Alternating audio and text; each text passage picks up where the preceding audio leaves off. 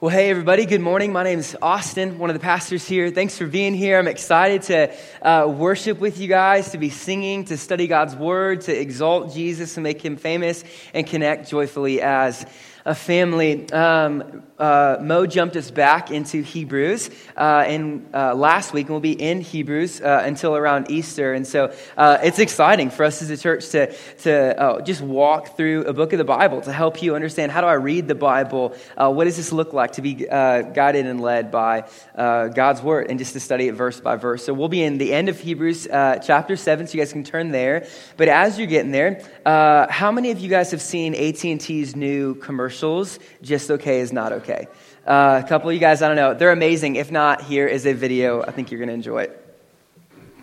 Have you ever worked with Dr. Francis? Oh, yeah. He's okay. Just okay? Guess who just got reinstated? Well, not officially. Nervous? Yeah. Yeah, me too. Don't worry about it. We'll figure it out. I'll see you in there. Just okay is not okay, especially when it comes to your network. AT&T is America's best wireless network, according to America's biggest test.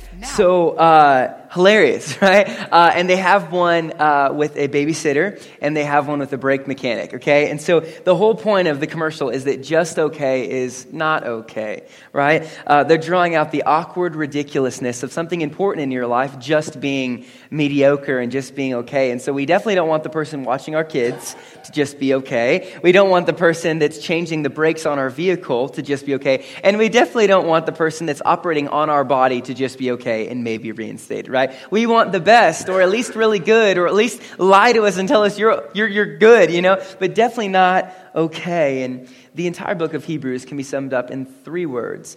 Jesus is better, right? Like, that's the whole point of the book. And one of the reasons we struggle with this is because we just don't think it's true. Like, I think there's a temptation for us to not believe that is true. And so we think, man, a pay raise sounds a lot better than Jesus. A bigger home sounds better than Jesus. Finally getting married sounds better than Jesus. Having a firm, secure retirement account sounds better than Jesus. Watching our kids go to college, that sounds better. I mean, you just kind of name it. Just so many things out there will lure our hearts into believing that those things of the world, are better than Jesus. And friends, to let you know, they are not, but we will be tempted to believe that other things are better than Jesus. Okay? The other reason, though, that we struggle to believe that Jesus is better, I would argue, is that we don't care if it's true. So not only do we not think it's true, we also don't care if it's true. And what I mean by that is I think a lot of us have just kind of settled for the way things are. And we don't even care to explore that Jesus might indeed be better. And so you might be looking at your life and saying, honestly, it's not bad right now.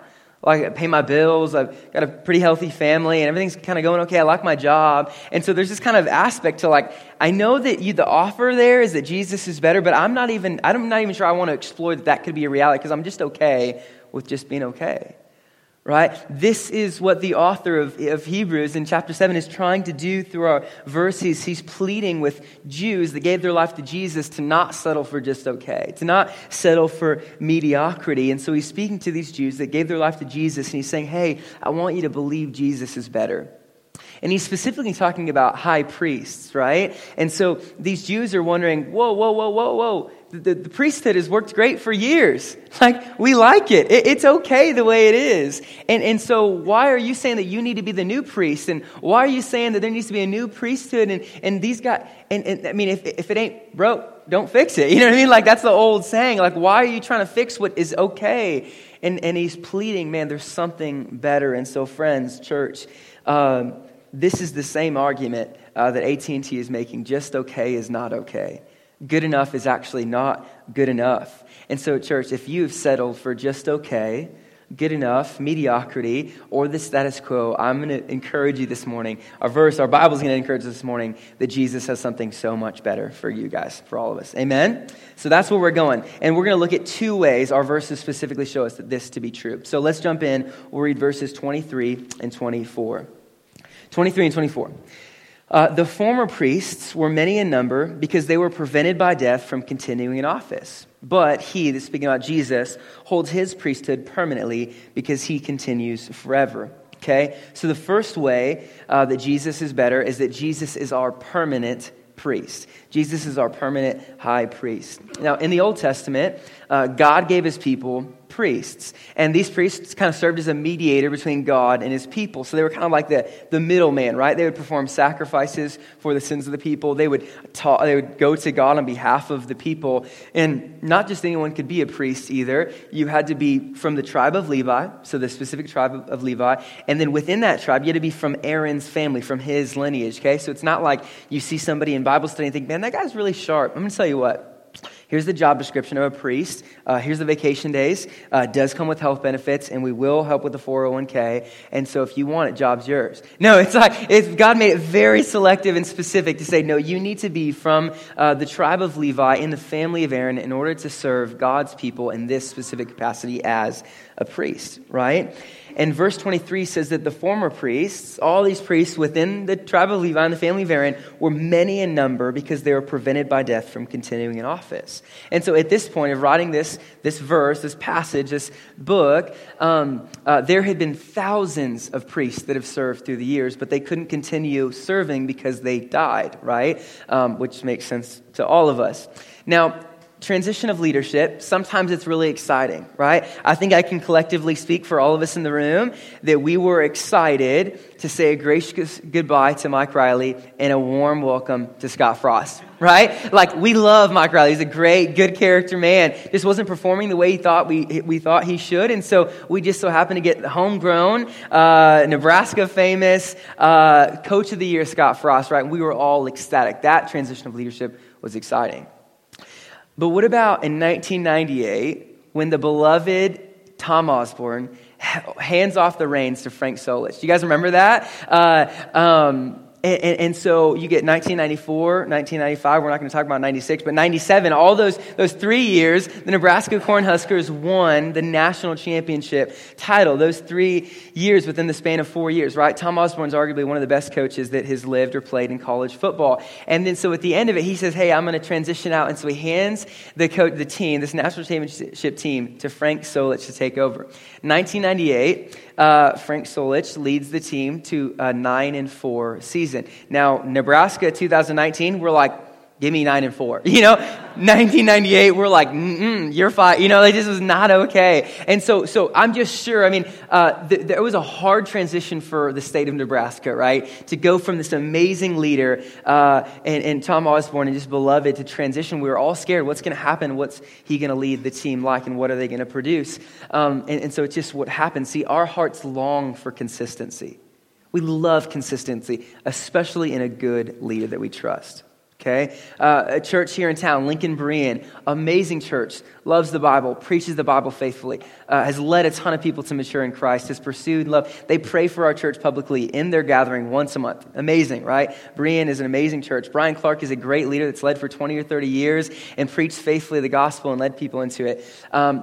Brian Clark is transitioning out of being the lead pastor of Berean, and I'm sure the whole church collectively is mourning the reality that they're going to lose their beloved lead pastor over 20 or 30 years, right? It's a hard transition, so we as a church can pray for them. The transition goes smooth. No church is built on any one man aside from Jesus, so Brian leaves, the church can still go healthily, so we can pray for that, right? They get a new leader to lead them well. Nonetheless, this is what's happening every time a priest would die and a new one would come.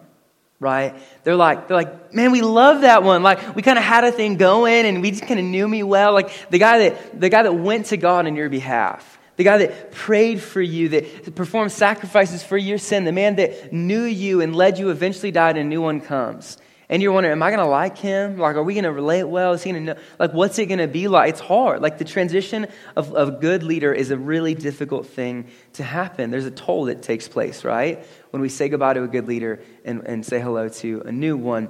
But the best leaders will transition out. Like, they will die. Like, your favorite people will fade away. That's bad news. But verse 24 gives us good news. Verse 24, it says, but he, Jesus, holds his priesthood permanently because he continues forever. And so the author reminds us, hey, I know those priests all died because they couldn't be high priests forever because they were prevented by death. But Jesus is permanent. He lives forever. He is your high priest forever. So here's what that means, City Light. We don't have to experience the pain of a transition of another leader ever again within Jesus as our priest. You don't need to caution and guard your heart from connecting too much to him because you're afraid you're going to lose him. Right? Like that doesn't need to happen. Jesus is there. We don't need a succession plan for him. There were many priests, but now we have one who lives forever, Jesus. And so this world, we know it, is fading, and it's inconsistent, and it's changing. But we have a rock in Jesus that we get to stand on for all of eternity, one high priest forever. And so unlike the other high priests, death didn't prevent Jesus from being our high priest forever. It actually propelled him into it.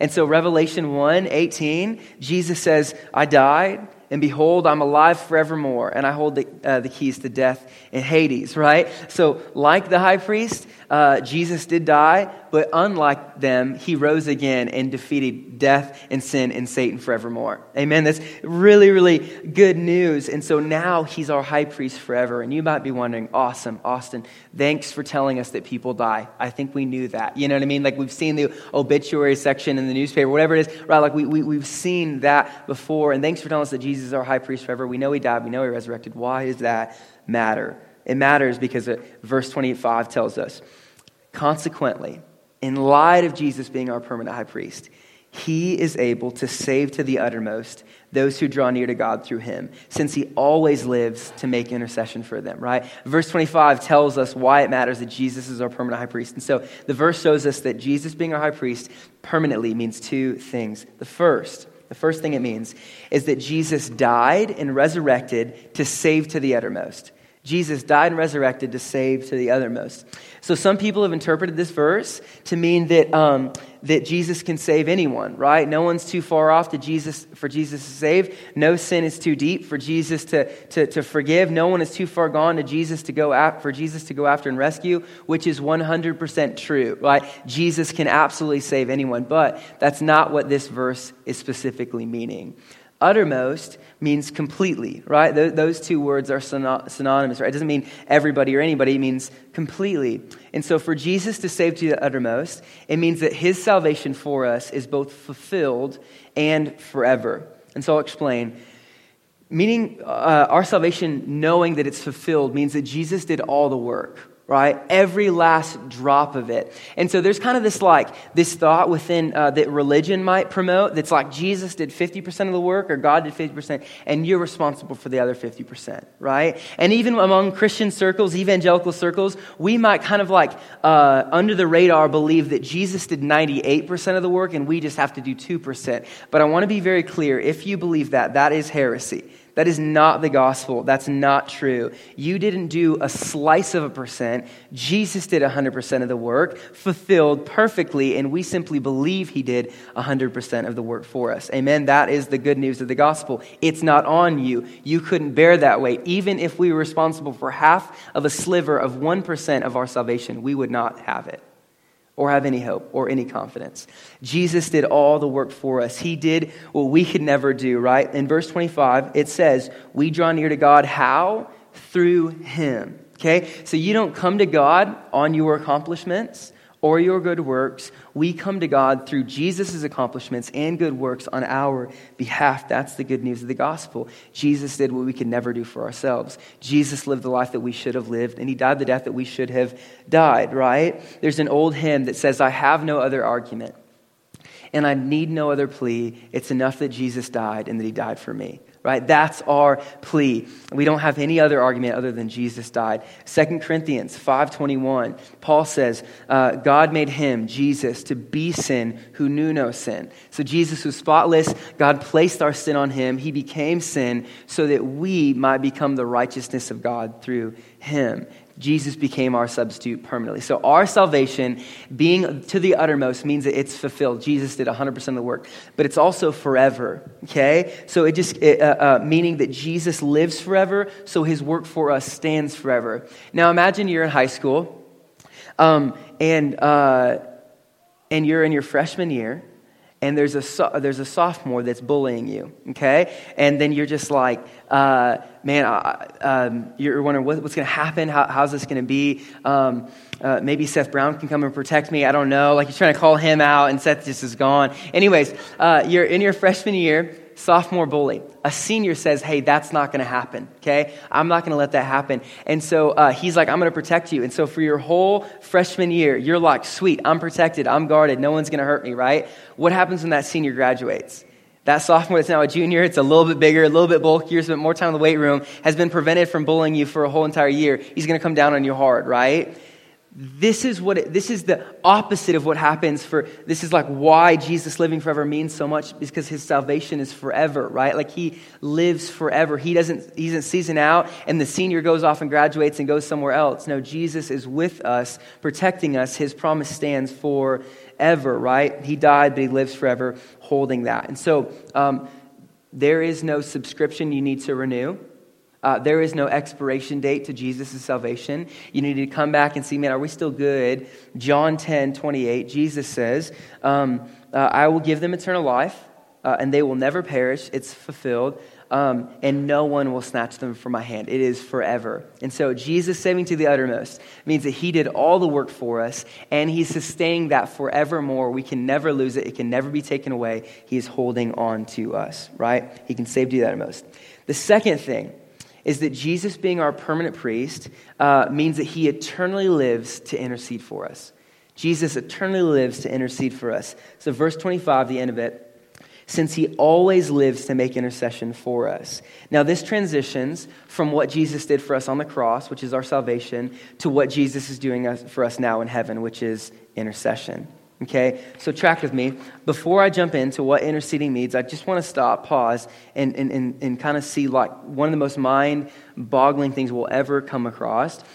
God in heaven saw us in our sin, okay, in our brokenness, in our depravity, fully deserving of wrath, fully deserving hell, and thought, I love them so much that I'm going to send my son. And so he sends his son, Jesus, born as a baby, lives a perfect life, right? And after Jesus performed miracles, played with children, cried with Mary and Martha, healed blind eyes, raised dead people from the grave, he ate with prostitutes, he preached to the masses without ever harming anyone, we pinned him to the cross and killed him, okay?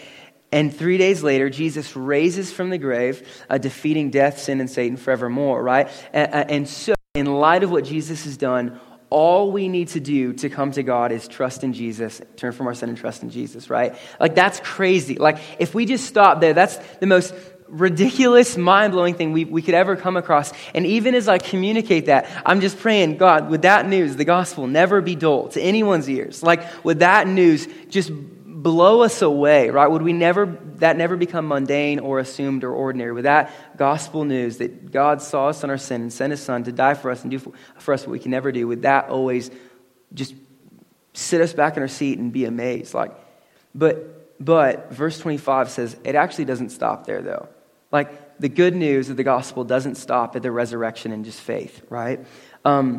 Not only did Jesus enter earth to die for sinful, ungrateful messes like you and I, but he says right now he lives in heaven to intercede for you and I.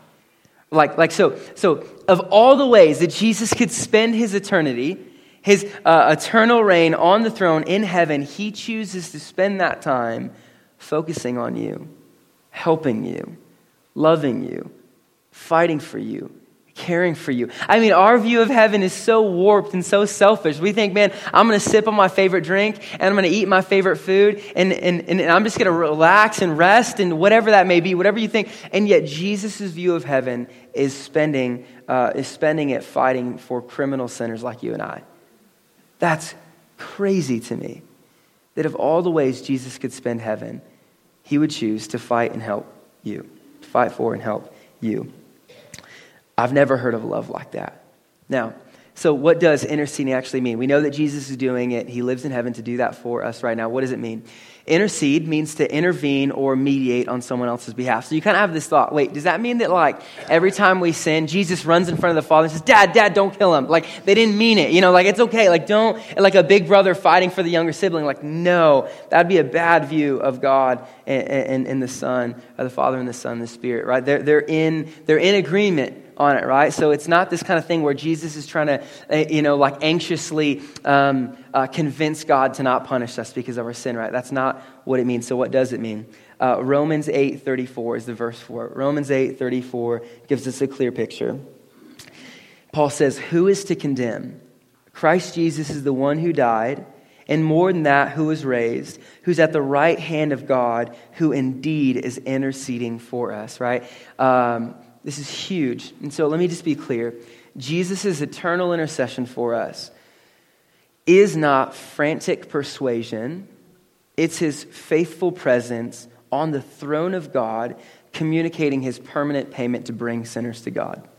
Okay, that's what intercession is, right? So I'm going to say that one more time.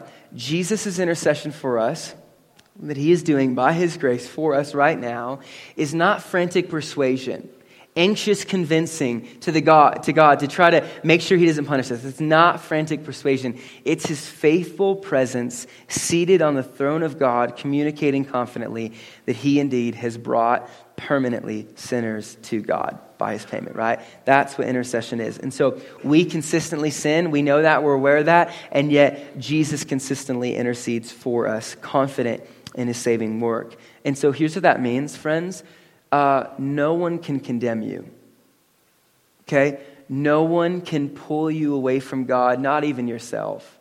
And no one can nullify what Jesus has done for you. He is holding on to you and interceding for you in heaven forevermore. This is amazing. And so our permanent priest Jesus died to save us completely and now lives forever to intercede for us constantly, right? That's the good news of the expanse of the gospel. And it gets even better, right? Let's look at verses 26 and 27 to continue down. For it was indeed fitting that we should have such a high priest, holy, innocent, unstained, separated from sinners, and exalted above the heavens. He, Jesus, has no need, like those high priests, to offer sacrifices daily, first for his own sins, and then for those of the people, since he did this once for all when he offered up himself. And so the second reason that Jesus is better is because Jesus is our perfect high priest. So not only is he our permanent high priest, he's also our perfect high priest. Now remember, the author wants to tell us, okay is not okay. Right? Good enough is not good enough. The status quo does fall short every time. And so not only were the former priests temporary, but they also were flawed, right? They weren't just temporary, they were also flawed. And so verse 26, the author starts and says, hey, let me just give you Jesus' perfect resume, just to compare and contrast it from the old high priest. And so he says, first, Jesus is holy, right? Meaning that he met every requirement of the law in order to be our perfect substitute. He is holy and set apart. He is God, right? 2, he's innocent. And so Jesus remained without sin. Hebrews 4:15 says he remained without sin. He was tempted and yet didn't give in to sin. 3, Jesus is unstained. And so he wasn't, rather than being stained by sin, Jesus actually cleanses sin. So there's this story of Jesus touching a leper, putting his hands on a leper, and the leper gets healed. And it's a crazy story because a priest actually was, they could not touch a leper because they would become unclean themselves. So the whole rule, if someone's unclean and you touch them, you become unclean. It's like someone has the flu. You're like, don't touch them, right? You're going to get the flu, right? This is the similar thing. And rather than the clean touching the unclean and becoming unclean, Jesus, the clean, touches the unclean and makes them clean. Okay? Jesus is unstained, right? It's amazing. 4th thing, he's separated from sinners. Now, make no mistake, Jesus loved hanging out with sinners. That's all he did on earth, right? They called him a friend of sinners in a derogatory way, and Jesus, I think it was his favorite title, right? He's like, absolutely, I'm a friend of sinners. But he was also distinct from them because he was perfect, right? So Jesus spent time, like he can empathize with us in his love, but he's also distinct from us in his holiness, right? He's separated from sinners because of his perfection. And 5, he's exalted above the heavens. So Philippians 2 says that after Jesus was born and was made a servant and died a humble death on the cross, God highly exalted him to give him the name above every other name, that every tongue should confess that he is Lord and every knee bow to him in his glory, right? Jesus is exalted above heavens. Now, this is not the resume of anyone in the room or any high priest that ever lived, right? They may be good, you may be awesome, but you do not get that resume. It only belongs to Jesus. And because of that, because of his perfection, the author compares 2 differences between Jesus and the former high priest. Okay, so we'll look at 2 differences. The first, Jesus didn't have to offer sacrifices for his own sin because he didn't have any. Okay, the first difference between the high priest, former ones, and Jesus is he didn't have to offer sacrifices for his own sins because he didn't have any. Now, the priests were good men, but they weren't perfect, right? They were guilty of sin. And so when they would come to sacrifice and go to the temple, they would have to sacrifice for their own sins before they could sacrifice for your sins. Now, I can relate really well to this dilemma if I can just take a moment and tell you all that your pastors are far from perfect, okay? Especially me. I was supposed to wear my City Light Lincoln shirt for my girl Amara, and I forgot it this morning, so I clearly am not perfect. Right? There's this one instance, right? It'd be awesome. I was like, bang, I had my City Light shirt, but I don't. But Mo, Ricky, and Brett and I, Nate and I, just broken men. Right? Someone had said, we're all just one beggar pointing another where to find bread. Right? This is kind of the call. And so I've just realized there's people that call me and say, Austin, I need help. I need help processing through what I'm going through. And I'm thinking on the other line of the call, I need help processing what I'm going through, right? They're thinking, Austin, I need prayer, man. I'm thinking, I need to be prayed for too, right? There's a gap in my leadership. There's a dilemma in that, right? And so you need to be pointed to the gospel and to truth. And I'm thinking, but I'm also forgetting the gospel and the truth, right? I'm capable of that. And so here's why this matters. Here's why I want to draw this out. Because as a leader, I am distracted by my own need. I'm distracted by my own sin. And it's the same thing for the Old Testament high priests, right? They were distracted by their need. Before they could help you, they needed to help themselves. Before they could care for you, they needed to care for themselves. Before they could sacrifice for your sins, they needed to sacrifice for their own sins. Before they could pray for you, they needed to pray for themselves. But here's where Jesus is so much better, friends. He's not distracted by his own need. He's not distracted by his own sin because he doesn't have any. He's spotless. He's perfect. He's sufficient. He's not busy taking care of himself or getting himself healthy. Jesus is 100% undistracted and fully committed to helping you, walking with you, caring for you, and walking you towards health. This is amazing. Without any distraction. If you've flown on a plane before, one of the first things they do as you're going to take off, the flight attendant comes up and goes through all the different things, and most of us check out and put our headphones in. But if you listen, they have this little mask thing that they say, hey, if there's a depravity of oxygen, if there isn't any, a mask will come down. And they say, what's the first thing they say you need to do? Put it on yourself first, right? Because you need to take care of yourself before you attend to your children or the person next to you. Make sure you put the mask on yourself first, right? And so this is how I operate. This is how I have to operate. And this is how the high priest operated before Jesus. Before they could give you oxygen, they needed oxygen for themselves.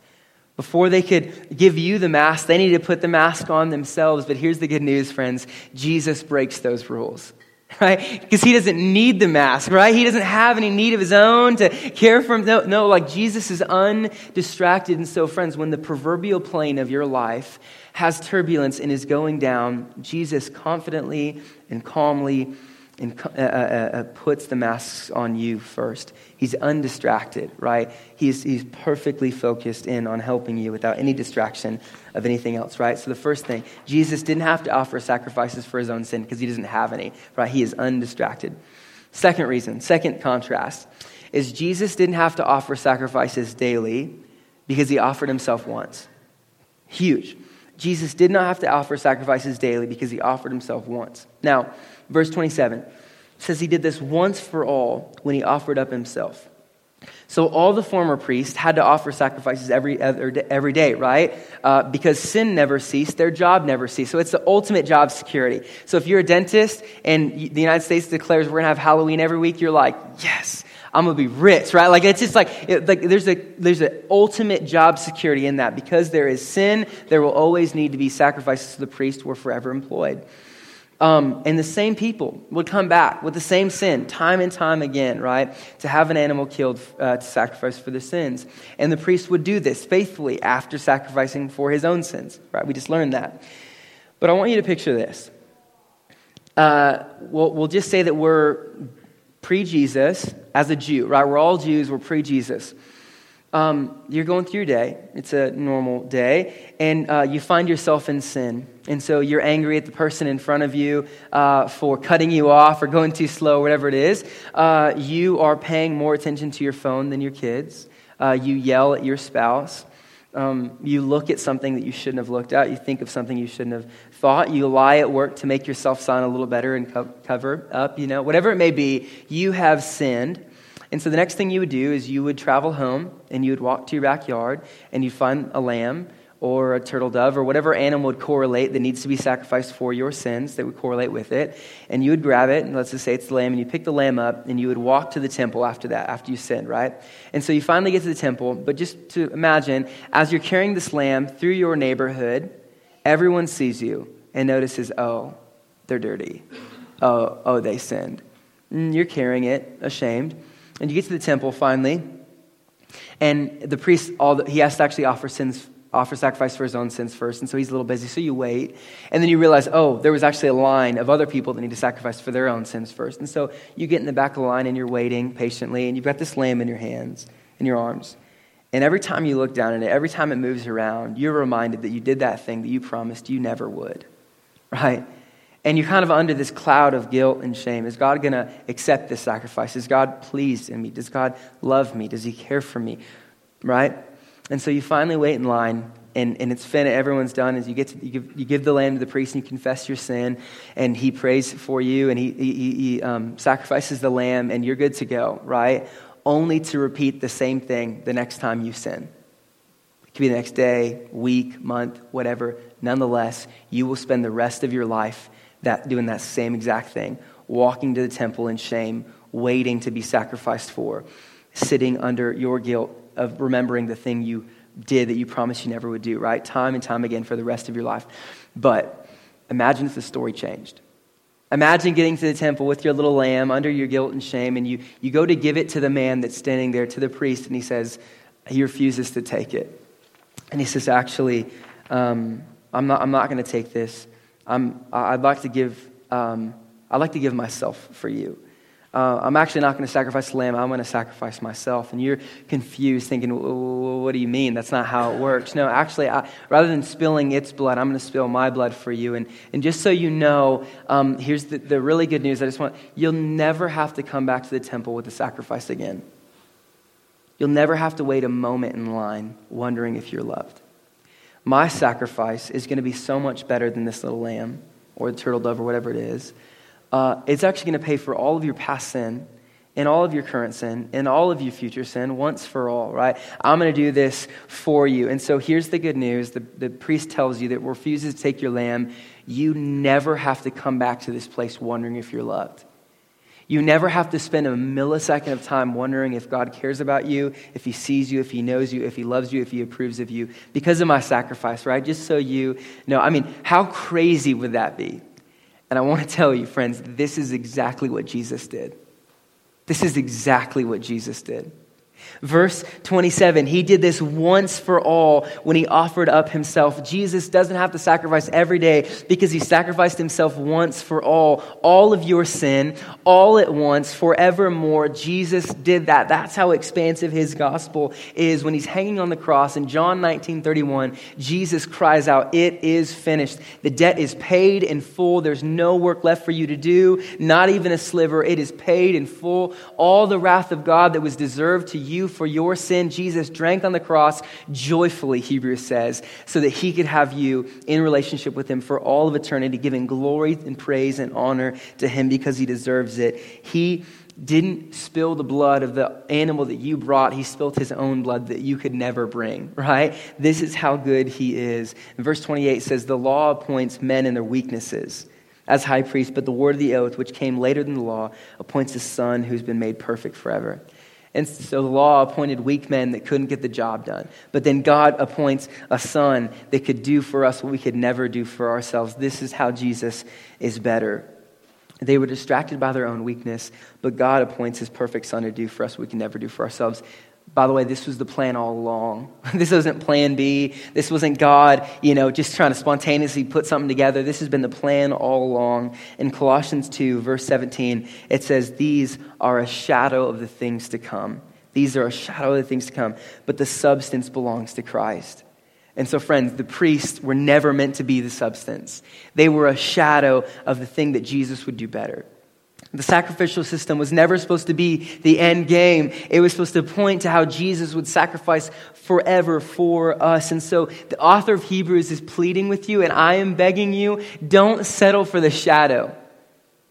Take hold of the substance. Enjoy the real thing. Don't be encaptured by the shadow. Enjoy the substance, the real thing, the fulfillment, Jesus.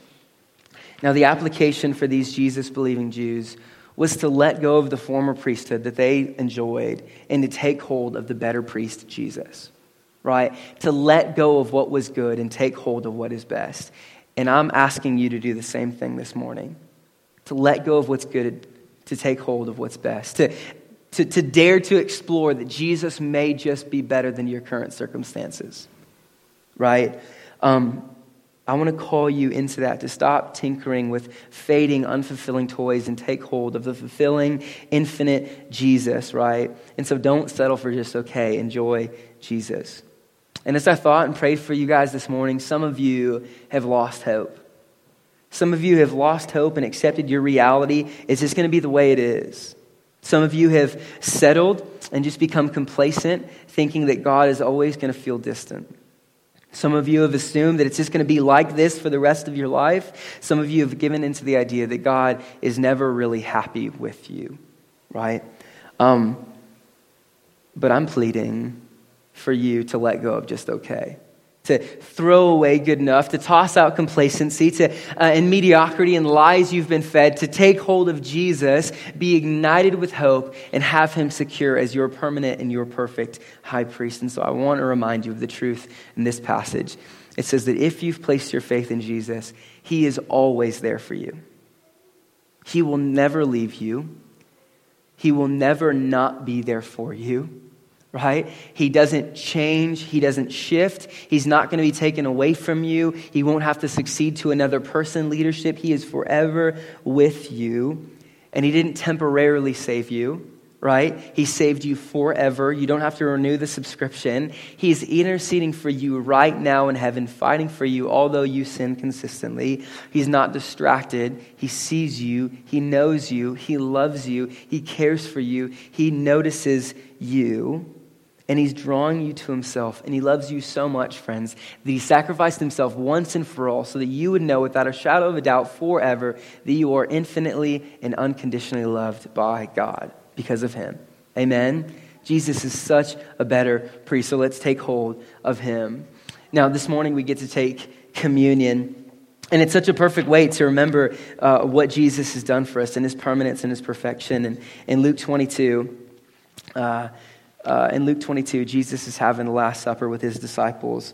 And as he's going through, he says in verse 19, it says he took the bread, I think it might have been from Hy-Vee, and he said, and when he had given thanks, he broke it. So he broke it, and he gave it to them, saying, this is my body, which is given for you. Do this in remembrance of me. And likewise, he grabbed the cup after they had eaten, saying, this cup that is poured out for you is the new covenant in my blood, right? It's this beautiful thing. Jesus is saying, hey, this bread, nothing innately special about it, but it's going to represent and remind you what I've done. It says that he's like, I've given this for you. I've given my body over for you to be broken. And you dip it in the juice and you remember, man, Jesus also gave his blood to be shed for you. And the fact is, if this didn't happen, if Jesus didn't break his body for us and shed his blood for us, there would be no salvation. There would be no forgiveness of sins. There would be no hope. There would be no confidence. Jesus did for us what we could never do for ourselves. And so if you're a believer, if you've trusted in Jesus, I'd love to invite you to take communion with us. We'll break the bread for you, and you can dip it in the juice. If you're not a believer, I'd love for you to accept Jesus, to give your life to him, to let go of just okay, and cling to what's so much infinitely better. But if you don't trust in Jesus, if you're still exploring that, ask you just to stay and not take communion. And so I love you guys. I'm going to pray, and then we'll continue to take communion and sing.